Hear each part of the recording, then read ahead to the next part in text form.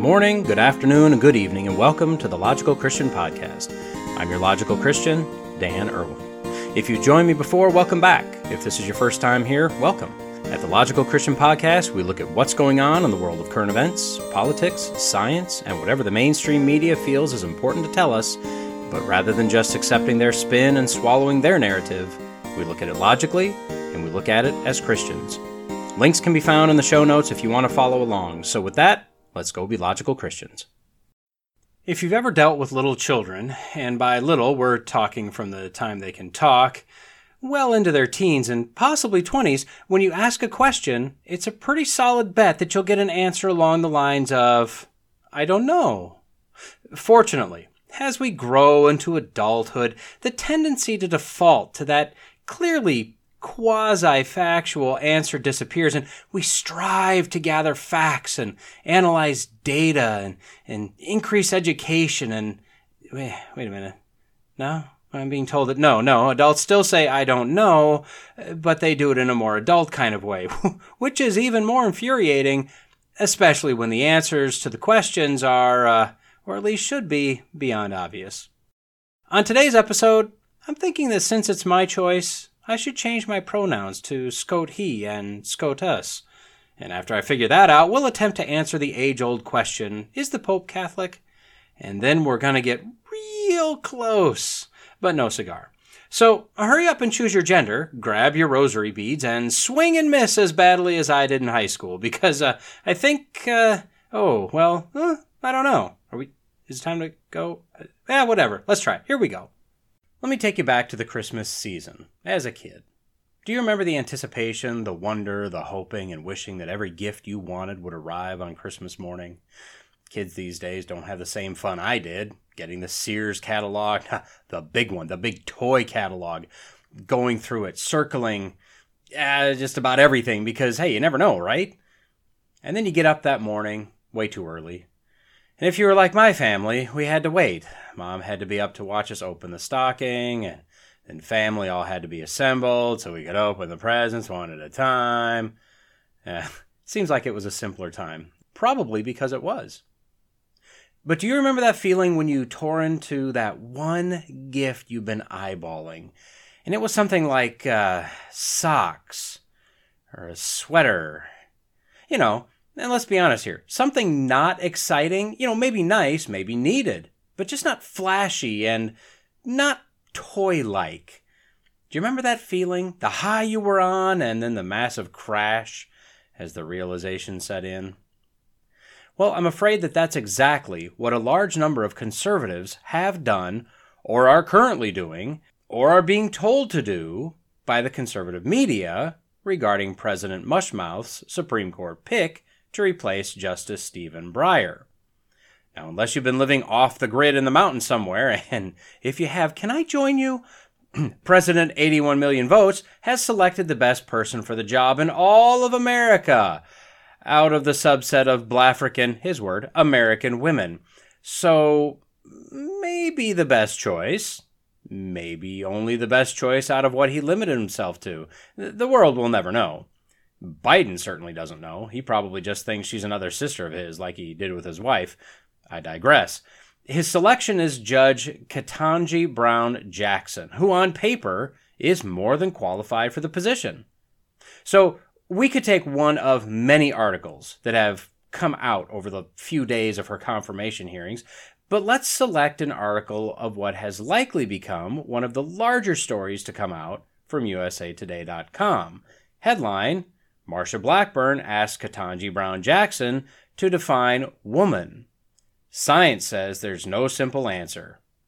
Yeah, well, science probably does say that, and Ms. Brown Jackson said she wasn't a biologist, so she couldn't answer that, which, as many have pointed out, is odd, since she was in the selection pool based solely on the fact that she was black and a woman. Huh. Now, my point is not to focus on this article because, wow, there's really literally no point. This article quotes some of the dumbest people on the planet, flat out. Let me just cover one paragraph that pretty much sums it up and then we'll move on. The article states, quote, Scientists, gender law scholars, and philosophers of biology said Jackson's response was commendable, though perhaps misleading. It's useful, they say, that Jackson suggested science could help answer Blackburn's question, but they note that a competent biologist would not be able to offer a definitive answer either. Scientists agree there is no sufficient way to clearly define what makes someone a woman, and with billions of women on the planet, there is much variation. End quote.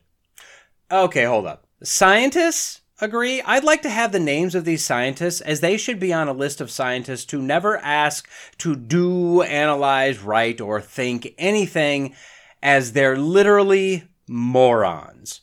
As for variations, just because there are, hundreds of varieties of birds? They're still birds. If scientists, gender law scholars, and philosophers of biology are having trouble, let me give them a few quick potential clues. First, was this person born with a vagina? If yes, I think we're hot on the trail of an answer. Second, can this person carry a growing child inside of them? And then, when the bun is done, can they issue it forth out of the oven, as it were? If yes, I think we've really got something here. Third, can this person naturally produce sustenance for the baby in its, because we haven't totally determined if this person is a woman yet, body, and provide it to the baby through her, bazooms? If yes, we're moving from warm to hot. Lastly, if a scientist, a competent one, so apparently we need to choose carefully, drew some blood or whatever they need and analyzed this person's chromosomes, do they have two X chromosomes? If yes, then hot dog, we've got our answer. That right there, my friend, that's a woman. This is why I'd like for us to stop using appearance, stop using feelings, stop using declarations. Let's get this down to the genetic level, the chromosomal level. We can put an XX on one bathroom door and an XY on the other, something like that, and just be done with all of the idiocy. Now that I've cleared that up, back to the point of this commentary. I'm hearing a lot of conservative talkers that are lamenting this SCOTUS pick. She can't define woman. She can't answer for her rulings on child pornographers. She can't answer when life begins. She's unclear about how non-citizens could be considered illegal. She's pro-critical race theory. She's a very confused person, or so it seems, which, I don't know, maybe that right there is a strike against her being confirmed, although she'll absolutely be confirmed, let's be honest here. So let me point out a few things that conservatives seem to be forgetting. They've built up this anticipation, a la Christmas morning, and I'm not entirely sure why. First, Biden is doing the selecting, whether he knows it or not, and he's a far left socialist with even farther left socialist handlers. Second, elections have consequences, even stolen ones. The bottom line is that at this point, it really doesn't matter if this election was legit or not, as it's complete. And for however much longer the meds work, Biden is the president. And with that, he generally gets to choose the next Supreme Court justice. Third, as I said, on paper, Judge Ketanji Brown Jackson easily meets the qualifications to be a Supreme Court justice. And fourth, look who she'd replace. I mean, y'all do realize that Stephen Breyer isn't exactly a disciple of Christ, right? I mean, he's a flaming liberal appointed by the Bill Clinton himself.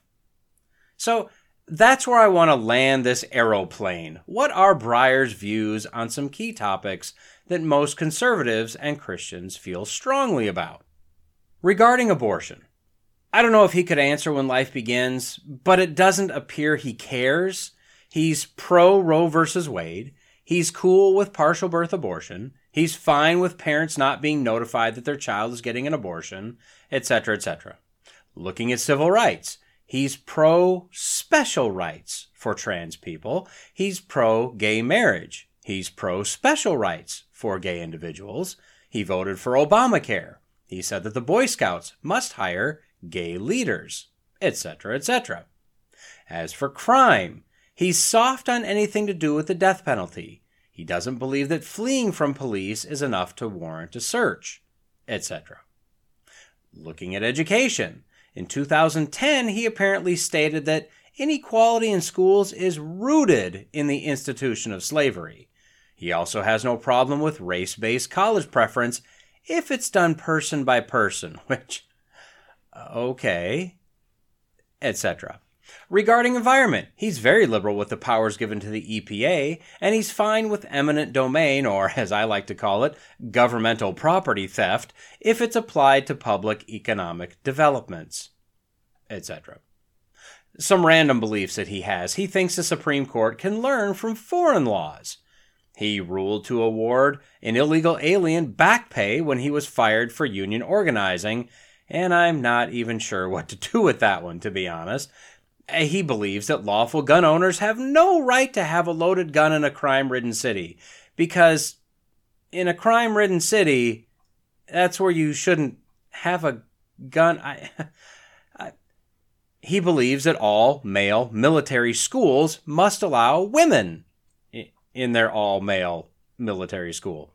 And he doesn't believe illegal aliens should be automatically deported. And there are many more. A link to ontheissues.org is in the notes if you're curious. So, if Judge Brown Jackson is confirmed, and she will be, does it matter? What changes? Why are we, and we being defined as Christians and or conservatives, why are we worried about this? Breyer has never voted in a conservative way. He's one vote. She'd be one vote. Regardless of how radical her personal viewpoints are, she can't vote more left or harder socialist. She has a single vote out of 9. We know that Biden will never choose a moderate because that's not what he's being told to do. So rather than think of Breyer leaving and Jackson coming, just think of it as votes. A liberal vote leaving, a liberal vote coming, and even swap. So as Christians, what do? And I'm sure I'm going to be covering this much more in the next few months. Well, we realize that when we vote for anyone in government, we're not in church. We're not voting for a pastor-in-chief. We're not voting for a state elder or a house of trustees. We're voting for maybe saved, maybe not saved people to represent us, represent Christian morals and ethics as best as possible. This isn't a pro-Trump thing, but he is one of the easiest to use to illustrate my point due to his divisive personality. I did not vote for him the first time around. I actually voted independent for the first time ever. But I didn't vote for him because I didn't believe he was going to uphold conservative principles. I was wrong. So the second time I voted for his record. Not for him, not for his personality, not for his tweets, his record. Personally, I'm of the opinion that if you voted for a man that's pro-baby murder because the other guy was brash, and you're a Christian, you've got some real soul searching to do, and I think repenting to do. But this is what we have to realize. We're voting in sinners. Some, maybe even most, unrepentant sinners. We cannot expect them to act like Christians if they aren't. But we can expect them to uphold the general principles that Christians hold to whatever degree the best option we can vote for will. And since elections have consequences, we vote in our best option based on party platform, based on that person's stated principles, stated positions on the issues, and on that person's track record, and we leave the personality clashes, the pettiness on our part behind. Because everyone who voted for Biden, even those that were dead, and especially those that voted for him 2 or 3 or more times, you're culpable for what he does. You're complicit. If you voted against Trump, then you voted for Biden and everything he brings with him, including a liberal justice to replace a liberal justice. As Christians, we vote for positions on issues, and some issues, like abortion, like gender confusion, carry more weight than others. To vote in any other way is silly and potentially dangerous.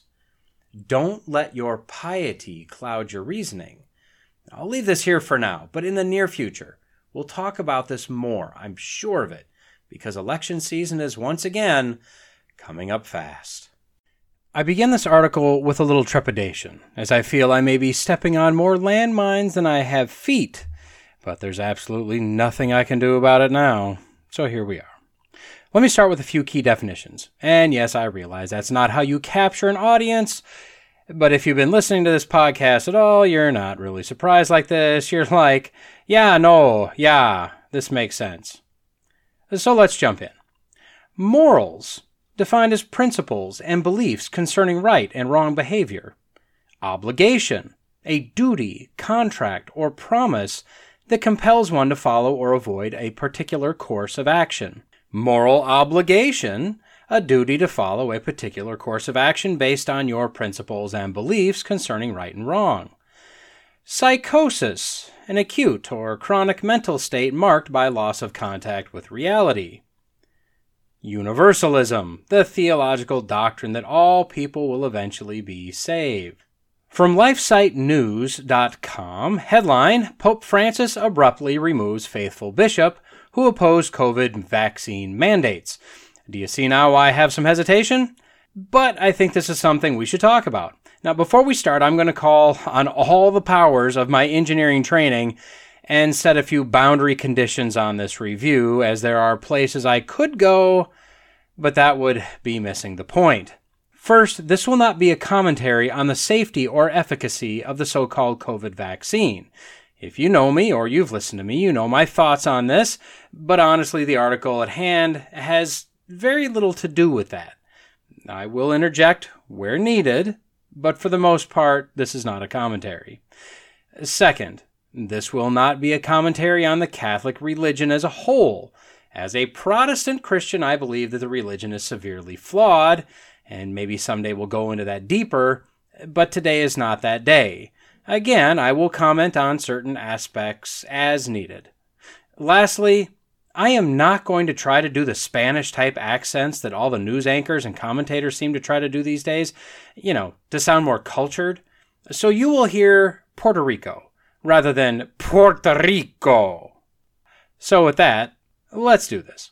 On March 9th, Bishop Daniel Fernandez Torres was relieved of his duties to the Diocese of Arecibo, I have no idea, in Puerto Rico. Bishop Torres, 57 years old, has been faithfully serving this diocese for 12 years, and as an outspoken conservative, has a long track record of defending the sanctity of life and of the family. He was also a vocal opponent of the COVID vaccine mandates. He was relieved of duty without any formal proceedings, no formal allegations, no accusations. He was just gone. And why? Well, because he disobeyed, and I use that term loosely, the very mouthpiece of Christ himself, his grand exalted popeness, and because of, quote, lack of collegiality with fellow Puerto Rican bishops. This happened after he refused a verbal request for him to just resign, even though if he had resigned, they would have allowed him to remain, quote, at the service of the church, so maybe they'd use him in the future. And how many among us have been fired for gross defiance and general lacking of the ability to play well with others, but told that if we just stepped aside, we can keep working there? It makes perfect sense. The Holy Father, His Highness Pope Francis, has been very clear that getting jabbed with an unknown substance hastily produced that does very little against a virus that's overall not what we were scared into thinking it was, is a moral obligation. Loving your brother or your neighbor or some such out-of-context biblery like that. Although I have my doubts that the current pope would have any idea or even care if what he says is actually biblical or not. Bishop Torres had put out a statement in July or August of 2021 stating that a Catholic could, in good conscience, decline the jabby jab if he or she feels that's the best choice for them. And although I personally think it's a weak argument and I wouldn't and haven't used it in religious exemptions, He stated that the fact that aborted fetal tissue was used in the creation and testing of these magic elixirs allowed people to refuse the shot. He further authorized the priests in his diocese to sign religious exemption requests for parishioners. About a week later, Puerto Rico's other 6 bishops issued a statement, of which Torres refused to sign onto, saying that the vaxxed and unvaxxed, or should we say good Catholics and bad Catholics, respectively, would be segregated during Mass, and that clergy and church employees must surrender their bodies to the good Catholic potion. Bishop Torres isn't alone in his stance, although as of now it appears he's alone in his punishment by Führer Francis. Bishops in South Dakota and California and an archbishop in Argentina, among others, have dared to defy the popist whims. I'm sure a ruler is being readied for their knuckles as well. Archbishop Hector Aguiar from Argentina in part said this, quote, "The current church is no longer concerned with God or with Christ's mandate to evangelize, but only with imposing new paradigms and adhering to the principles of a new world order, alien to the natural law and Christian revelation." He went on to say, quote, "As never before, Roman centrality is imposed in the name of unity. These positions make us yearn for the freedom that the great popes supporting the episcopate that was committed to the growth of the church and the evangelization of those who were still outside of it." That's pretty scathing, really. I'm sure his uppance is forthcoming. And I think the saddest statement in this article is from Bishop Torres himself. He says, quote, "I express my communion in the Catholic faith with the Pope and my brothers in the episcopate despite my perplexity at an incomprehensible arbitrariness." And to which I'd say, really? I mean, from the outside looking in, how can he not see what's going on here? But, I guess if he's poured his entire life into his faith, you can see how he's probably just stunned how what's happening doesn't make sense with his worldview. Now that we've covered the gist of the story, I want to focus in on the unbiblical psychosis of the current pope. I've heard faith leaders of all stripes make the claim that getting this particular mRNA gene therapy is a moral obligation, to which I'd have to ask, is it? We're all called to love our neighbor as ourself. If I truly believe that this chemical has the potential to cause harm, why would I just get it as a show of love for someone else? Wouldn't I do what I could to try to warn that someone else? Wouldn't that be the truly loving thing rather than stand by and let them get injected with what I perceive to be a harmful chemical? And can we just talk about how this is touted as a vaccine, but you're not protected unless I get one too?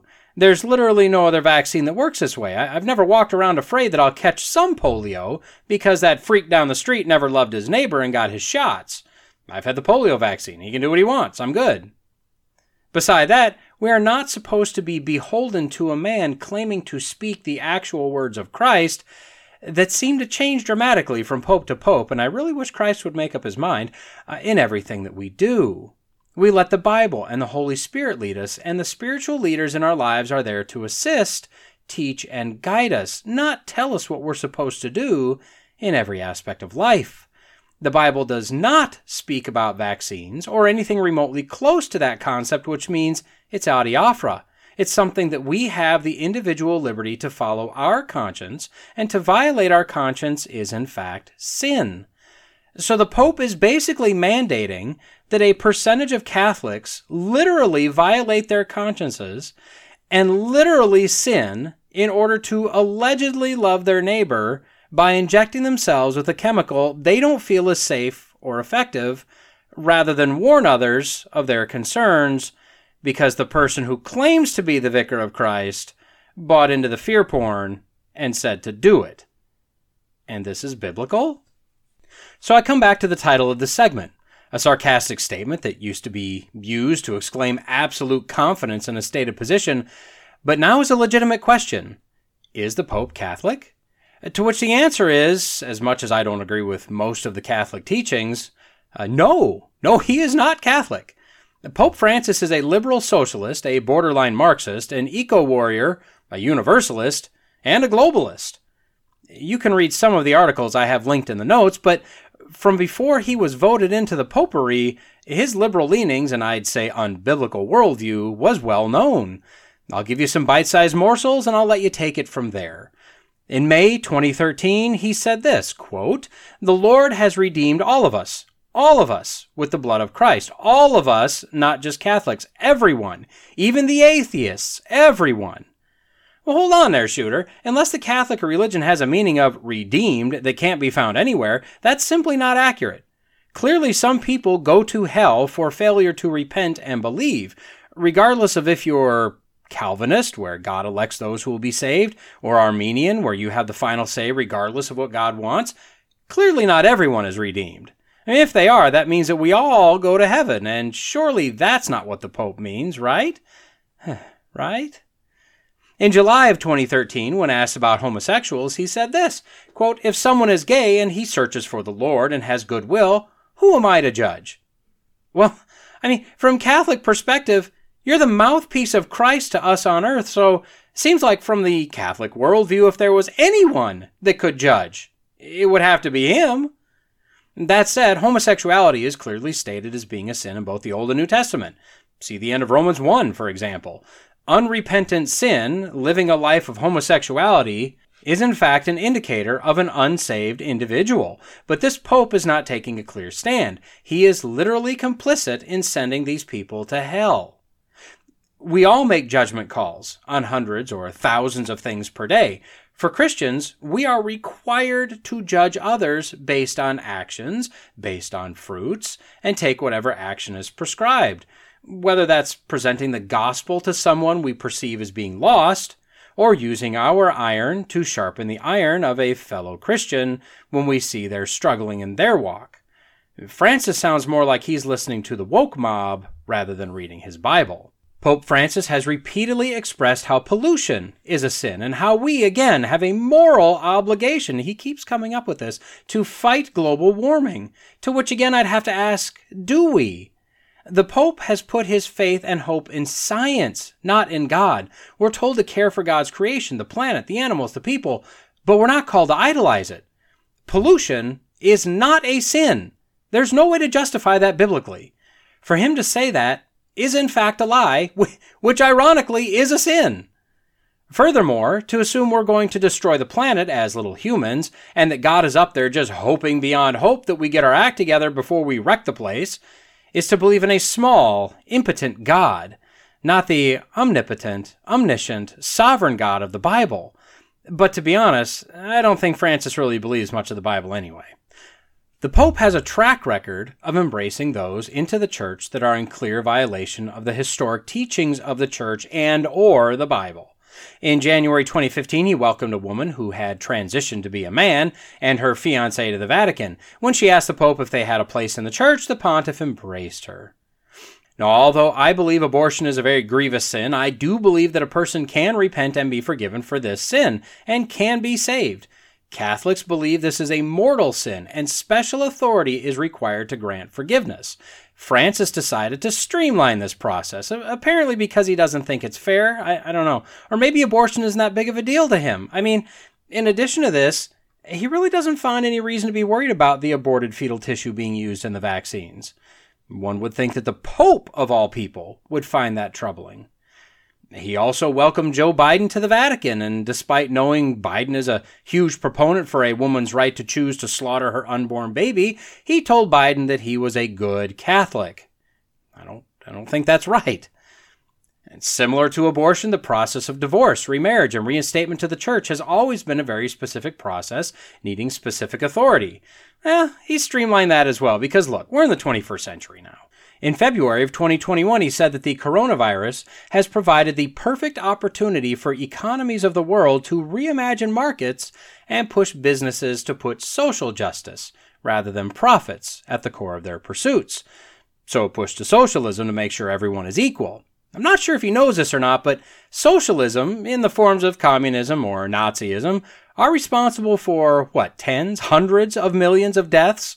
Where capitalism, even our current screwed up form, is responsible for feeding millions, pulling millions out of poverty, providing clean water, sanitation, electricity, connectivity around the world, for increasing lifespans and overall making life better. Social justice, despite what he may think, is not in the Bible. Nowhere in the Bible does it speak of forced charity. We are supposed to take care of the widow and the orphan. We are supposed to love and care for our neighbor. But nowhere did Jesus or any of the New Testament writers advocate or mandate a forced socialistic economy. The idea that social justice is biblical is laughable. Jesus was concerned with the salvation of the lost, not that they have the same financial situation or the same economic opportunities or the same amount of stuff. Are there any better priorities for us to have than those that Jesus had? Well, according to Francis, yes, there's a lot of better priorities. For the sake of time, I'll let you continue researching from here if you'd like, but hopefully you can see that at least this Pope doesn't really care what the Bible says. He cares what the alleged science says and what the social justice warriors say and what the popular, ever-changing opinion of the day says. When you place on top of this dog's breakfast of a worldview the fact that historically Catholicism does not present a clear path of salvation, requires works to be saved, is added in beliefs, customs, and rituals that can't be justified biblically, and has turned Mary, the apostles, and countless saints into idols to pray to and worship, necessitating a modified Ten Commandments, look it up in order to pull that off. My question is, why would anyone follow these teachings? It's not shocking that the Pope is as far off the rails as he is, in whatever it is that he believes. This is just a natural extension of a religion that kind of makes it up as they go. I know this may not be the most popular opinion, but I don't think I'm wrong here. The Bible is very clear. Salvation is by grace through faith, neither of which are of ourselves, but rather a gift from God, so that we can't stand back and admire ourselves for how good we are, for the works we've done, for how many Hail Marys we've said. Once saved, we are to love God with all our being. We are to love our neighbors as ourselves, and we are to love our Christian brothers and sisters, and then we are called to go and tell others about the hope we have in Christ. Not hope as in, I sure hope I'm going to heaven, which is the general answer Catholics must give based on their belief structure, but an assurance, a reliance placed in God to keep His promises, that through repentance and belief we are saved, and nobody can pluck us out of His hand. My prayer is that by the actions, the expressed beliefs, the confusing doctrine, the obvious non-Catholicness of the Pope, is that not only Catholic parishioners, but also the priests, bishops, and all those along the hierarchy will have a revelation as Martin Luther did and find the real Christ, the real hope, the real peace found in the real Bible as stated in the real gospel. Have you ever known someone that's given all the information, had everything explained to them, it's all laid out? They confirm that they understand everything that's been discussed and presented. Then, boom, wrong conclusion. I mean, out of nowhere. And you're just standing back in shock like, what just happened here? You gotta be joking, right?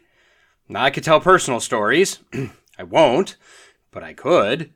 And look, none of us are innocent here. We've all done this. We've all had trouble grasping the obvious. We could attribute this to just being stubborn or being thick, but I'd argue that many times this is due to something akin to confirmation bias. Confirmation bias is a cognitive bias that causes the individual to tend to listen for, hear, observe, and interpret information in a way that supports what they already believe to be true. Put simply, both parties can be given the same evidence and will both reach different conclusions based on their beliefs prior to being presented with the same evidence. We can see this in religious arguments, relationships, politics, even science, which is supposed to be perfectly unbiased, but isn't. The reality is, we all struggle with this bias from time to time, as well as myriad other biases, and breaking our minds free from this locked-in thought process is incredibly difficult. This goes beyond a surface level, smile and nod when presented with conflicting information. This requires us to lay our current worldview aside, if only for a few minutes, in order to objectively look at what we're being presented. And then it requires a willingness to be wrong. And don't nobody like doing that. From the New York Times via DaytonNews.com, because I continue to refuse to pay for a subscription to the New York Times online. Headline, life's preference for symmetry is like, quote, a new law of nature. Okay, right off the bat, I want to point out two spots in just the headline where they're setting up a false construct that they expect we, the readers, to just read and accept. There are two spots that the author has anthropomorphized non-life. Now, that's just a $20 word, or probably in today's economy, what are we up to now, like a $50 word? That simply means we've given a human characteristic to something that's not human. The first place is that the headline says life's preference. Well, life isn't a being. Life is just life. It literally can't have a preference. But it's stated this way for a reason. And then second, a new law of nature. Well, this one's a bit harder to spot, but the fact that there is a law requires a giver of that law. In this case, the lawgiver is stated as nature. Well, again, nature doesn't give laws. Nature has to abide by laws, but it's not able to dictate laws that must be followed. Let's get into this article a little bit. It gets better, or worse. The premise is set forth in the first sentence. Symmetry thrives in nature. Okay. The author then presents the problem at the end of the first paragraph, quote, symmetrical shapes are too common in living beings to be random. So not everything is symmetrical, but they give examples of things like each half of an elephant, side to side, not front to back, or a butterfly. They point out that proteins and RNA are symmetrical. Now, not everything has this characteristic, but they find it prevalent everywhere. The question they put forth and the conundrum that's requiring an answer is in the next paragraph. Quote, why is symmetry prevalent? Biologists aren't sure. There's no reason based on natural selection for the prevalence of symmetry in such diverse life forms and their building blocks. Okay. Now, any Christian out there, at least any Christian that actually believes what the Bible says about creation, should be on the edge of their seat. I mean, the answer is right there. This may be it. They, the scientists, might finally have to admit that, quote, it seems like a good answer might come from the field of computer science. They were right there. Okay. Maybe it can. Let's continue on with the article. Maybe they pull this out. In a study that was analyzing thousands of proteins and RNA structures, quote, they found that evolution tends to be symmetrical because the instructions for creating symmetry are easier to embed and follow in the genetic code. Now, the article quotes a few of the researchers. Ard Louis, the author and a physicist at Oxford, says, quote, people are often quite amazed that evolution can create these incredible structures, and we show that it's actually easier than you think. Oh. Okay. A co-author, Chico Camargo, a lecturer in computer science at the University of Exeter, adds, quote, it's great because it changes the way you see the world. Yeah, Chico, it sure could, if you'd open your eyes. Well, while running simulations on viruses, and can we stop experimenting on viruses, please? But this was actually a long time ago. They found that, quote, structures were strongly biased towards symmetry and arose much more often than pure chance would allow. Yes, I agree. You're right there. You're nearly there. But then they explain that the algorithms for creating these type of symmetries are easier to execute and harder to mess up. They go on to explain it's like giving instructions how to lay a simple tile floor. And then they say that thinking of RNA and proteins as little I/O machines that just execute little programs is a better explanation of how this tendency of life towards simplicity and symmetry happens, rather than the classic Darwinian theory of survival of the fittest. And then, of course, they extrapolate this outward from their microscopic studies to infer that if nature prefers simplicity and symmetry in small things, why not large things as well? For instance, quote, it would make a lot of sense if nature could reuse the program to create a petal rather than having a separate program for each of the 100 petals around a sunflower. Notice if, quote, nature could reuse. Nature. So, A complex systems researcher not involved in this study said, quote, "The universe tends to increase randomness all the time, but these simple symmetrical building blocks help to understand this complexity." Okay. So if I were to sum up their analysis of the study, I'd have to quote Ian Malcolm from Jurassic Park. Life finds a way. Let me state again, the problem they have is that they're anthropomorphizing non-human things. A few of the examples are, evolution can create. No, evolution can't create. It's a scientific theory. At best, it literally has no creative powers. They also say, nature prefers simplicity and symmetry. No, nature doesn't have a preference because nature isn't a conscious thing being capable of having preferences. And they say, quote, "If nature could reuse." Nature doesn't use or reuse anything. It does what it's told. It quite simply just performs the processes that have been encoded into it.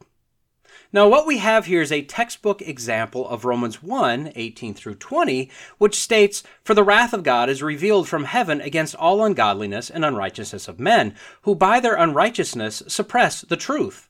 For what can be known about God is plain to them because God has shown it to them.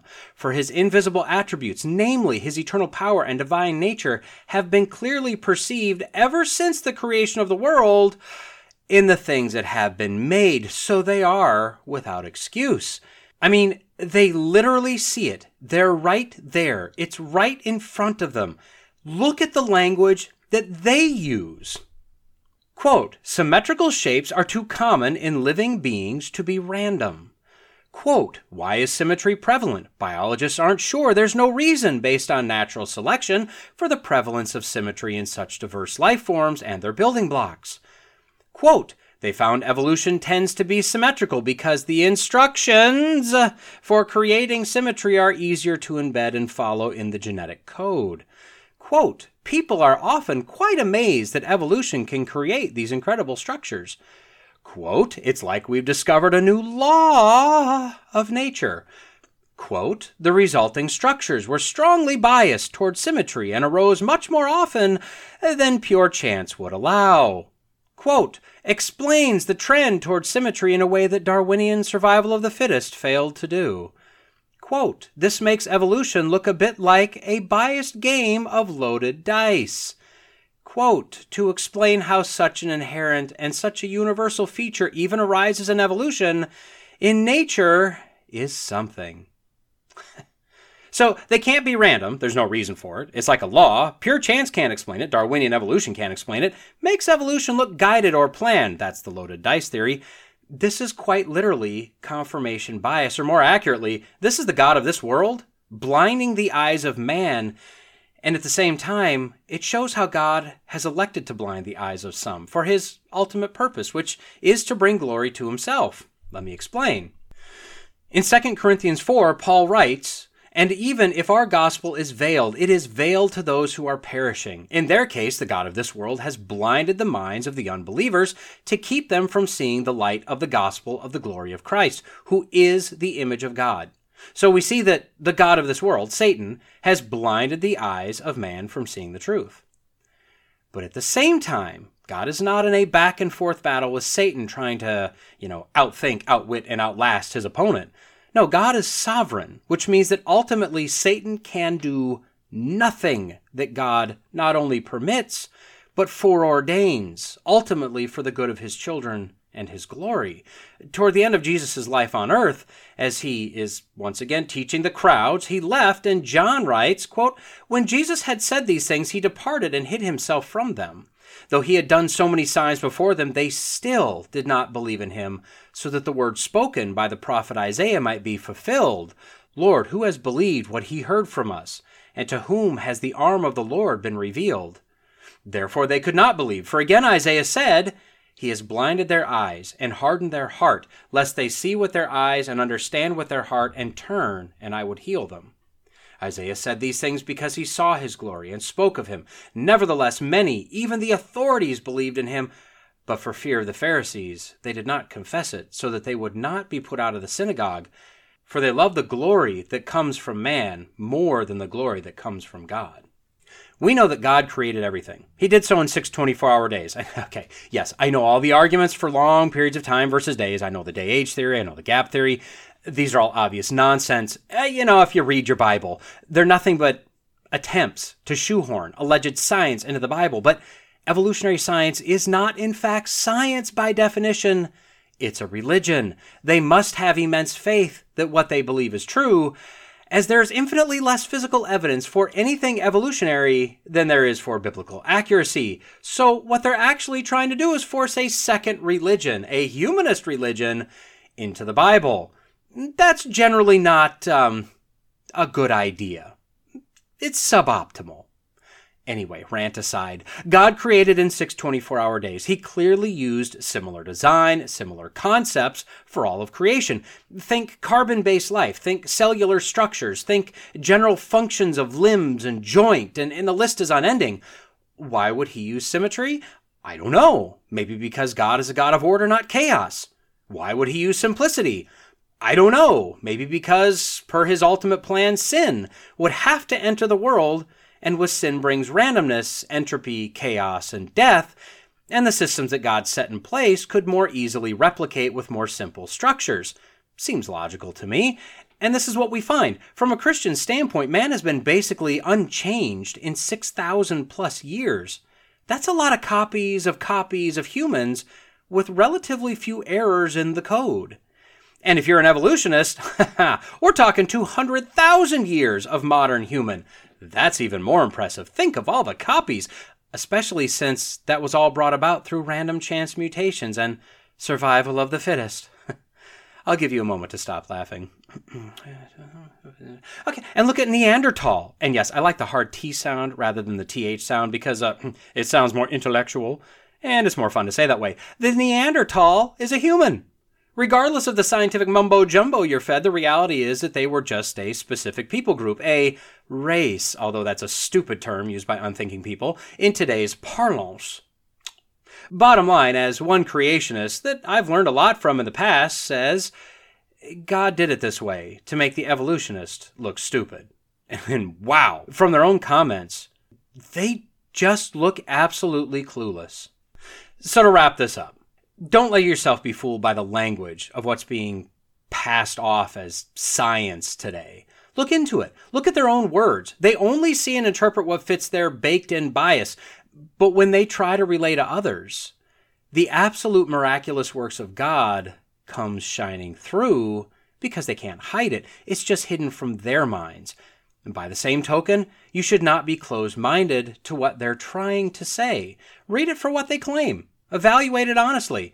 If you open your mind to what they believe to be true and you analyze it without any bias, looking at it from first the evolutionist perspective and then weighing it against the biblical worldview, I guarantee that you'll find the theory of evolution is sorely lacking, and the biblical account of creation and history, although not exhaustive, clearly aligns with what our own senses and our own perception tells us. For what can be known about God is plain to them, because God has shown it to them. And with that, we've reached the end of this episode of the Logical Christian Podcast. If you've made it this far, the odds are you liked what you heard. I'd greatly appreciate a like, a comment, and a review if you're so inclined. As you likely already know, it all helps with the algorithms. Don't forget to subscribe so you can be notified whenever a new episode drops. And finally, if you found this podcast useful or entertaining, share it with your friends, your enemies, your in-laws, your outlaws. If you want to reach me, you can do so at lcpodcast@outlook.com, or increasingly, I'll be using @lcpodcast on Getter. Lawrence J. Peter said, "Against logic there is no armor like ignorance. But Jesus told us that if you abide in my word, you are truly my disciples, and you will know the truth, and the truth will set you free." So stay in the word, stay logical, stay faithful, and until next time, God bless.